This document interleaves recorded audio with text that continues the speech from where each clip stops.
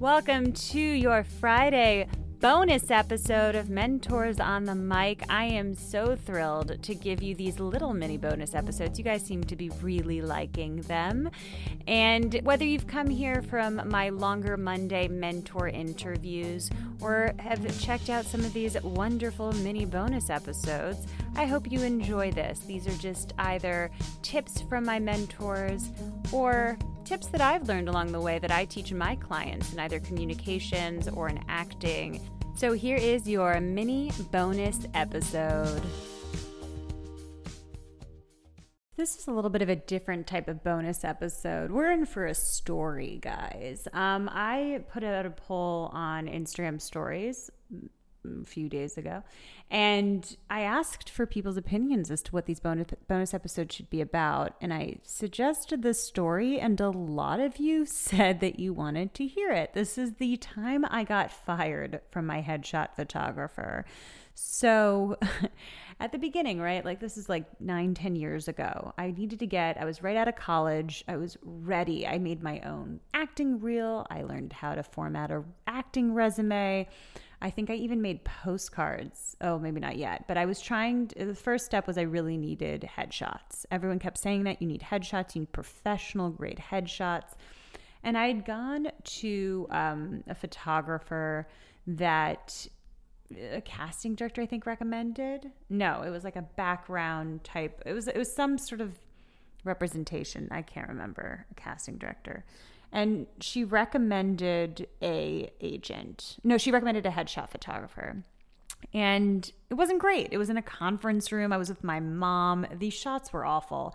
And when I came to the city thinking I was prepared with these shots, people were like, "No, Michelle, these are not right." And I was like, damn it. So I looked around, and everyone said, go to Reproductions and look at their binder and just choose the headshot photographer that's right for you. So I went to Reproductions. I looked at this massive, massive binder, and I was like, come to me, headshot photographer that I need to work with. And I went through these like laminated pages, and I think I must have gone through that binder like 7 times. I'm such an overthinker. But I finally found like 2 or 3 I liked. I wrote their numbers and their names down, and I reached out to them, and I asked for a meeting. I asked to meet them in person, which I highly recommend doing that. And I was new. I didn't know anything about it. I'd already failed this one, headshot photography session with like a not so well-known at all photographer. The shots were awful. I could still show them to you if you guys want. They're pretty bad. And I chose a really good one. I chose a really good photographer. And let's just say his name is Jeffrey.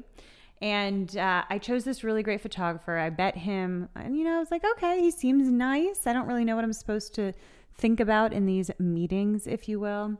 So I gave him a deposit, which was like a few, $200-$300 or something. These, photographers are really expensive. I think usually $800-$900 for a really good one.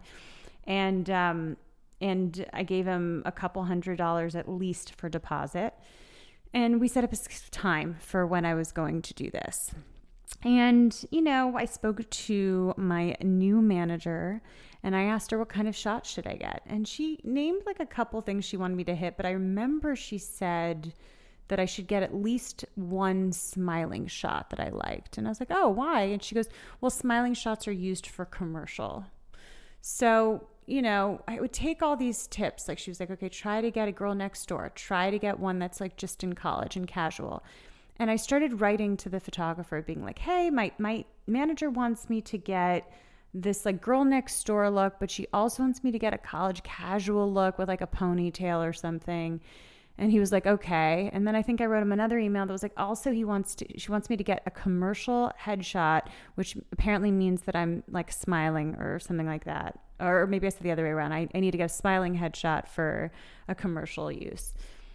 And I guess I don't remember how many I sent him. I thought I only sent him 2 or 3, but who knows? I don't think it was much more than that. But I got an email where, man, I was being rejected by this photographer. I was being fired by him. He sent me this email that was like, hey, Michelle, I've decided to refund you your deposit. I think you're too green to work together. And the fact that you don't trust that I know what I'm doing and that I can get you all of these things that your manager is talking to you about, that I know the industry, it just feels like this is not a good fit. And I'm going to refund you the deposit, no worries. And before I even read the email, I got that deposit back in my email. And I wrote him back, and I was really upset. I was rejected. This was a massive rejection to me. I'm like, someone's giving me back my $250 or $300 and saying they don't want to work with me. I'm giving them money. It just made no sense to me that like this was so much money. I just thought he should understand. I'm new, right? He said it himself. I'm green, though that was the first time I was called that. And, professionally anyway. And man, I just was devastated. I was like, what did I do? What did I do? I asked some questions. I was like, and I apologized. I said, I'm so sorry. It's not that I don't trust you. It's just this is a lot of money for me. And I don't know, it's something on that vein of things that this is new. I did one and I wasted money on that session. And I'm really sorry. I'll definitely, not ask more questions. And he was like, no worries. I already sent it. Like, good luck with your headshots.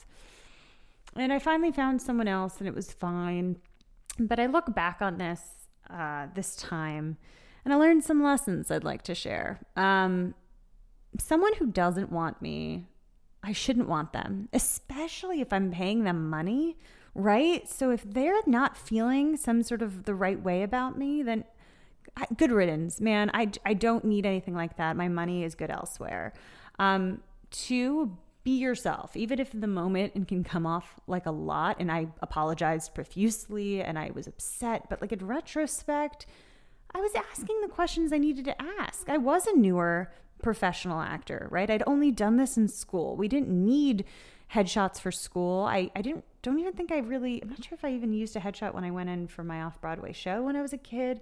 I really never needed to do this professionally. I was just doing this at camp and school, and I could not understand for the life of me why asking a lot of questions and trying to be responsible with this money that I made, especially since it was a lot of money, right? A few $100s was a lot of money for me, right? I was living at home at my mom's apartment. I wasn't paying rent, but I was saving money for this purpose.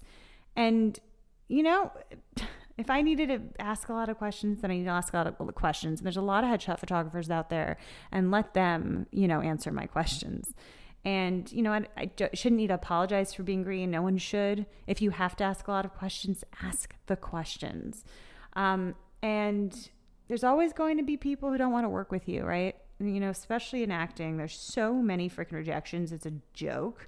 And there's just always going to be people who don't want to work with you. And as much as I could possibly remind myself, good riddance. I don't need them. I'll find people who want to work with me. I'd rather be booked on a job where everyone is so lovely than consistently going to work hating the environment I'm in. I really mean that.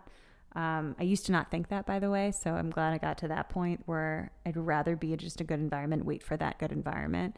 But yeah, that's the time I got fired from my headshot photographer. And I hope you enjoy the story. Let me know on Instagram if you want to hear more of these actor type stories. And yeah, have a great week.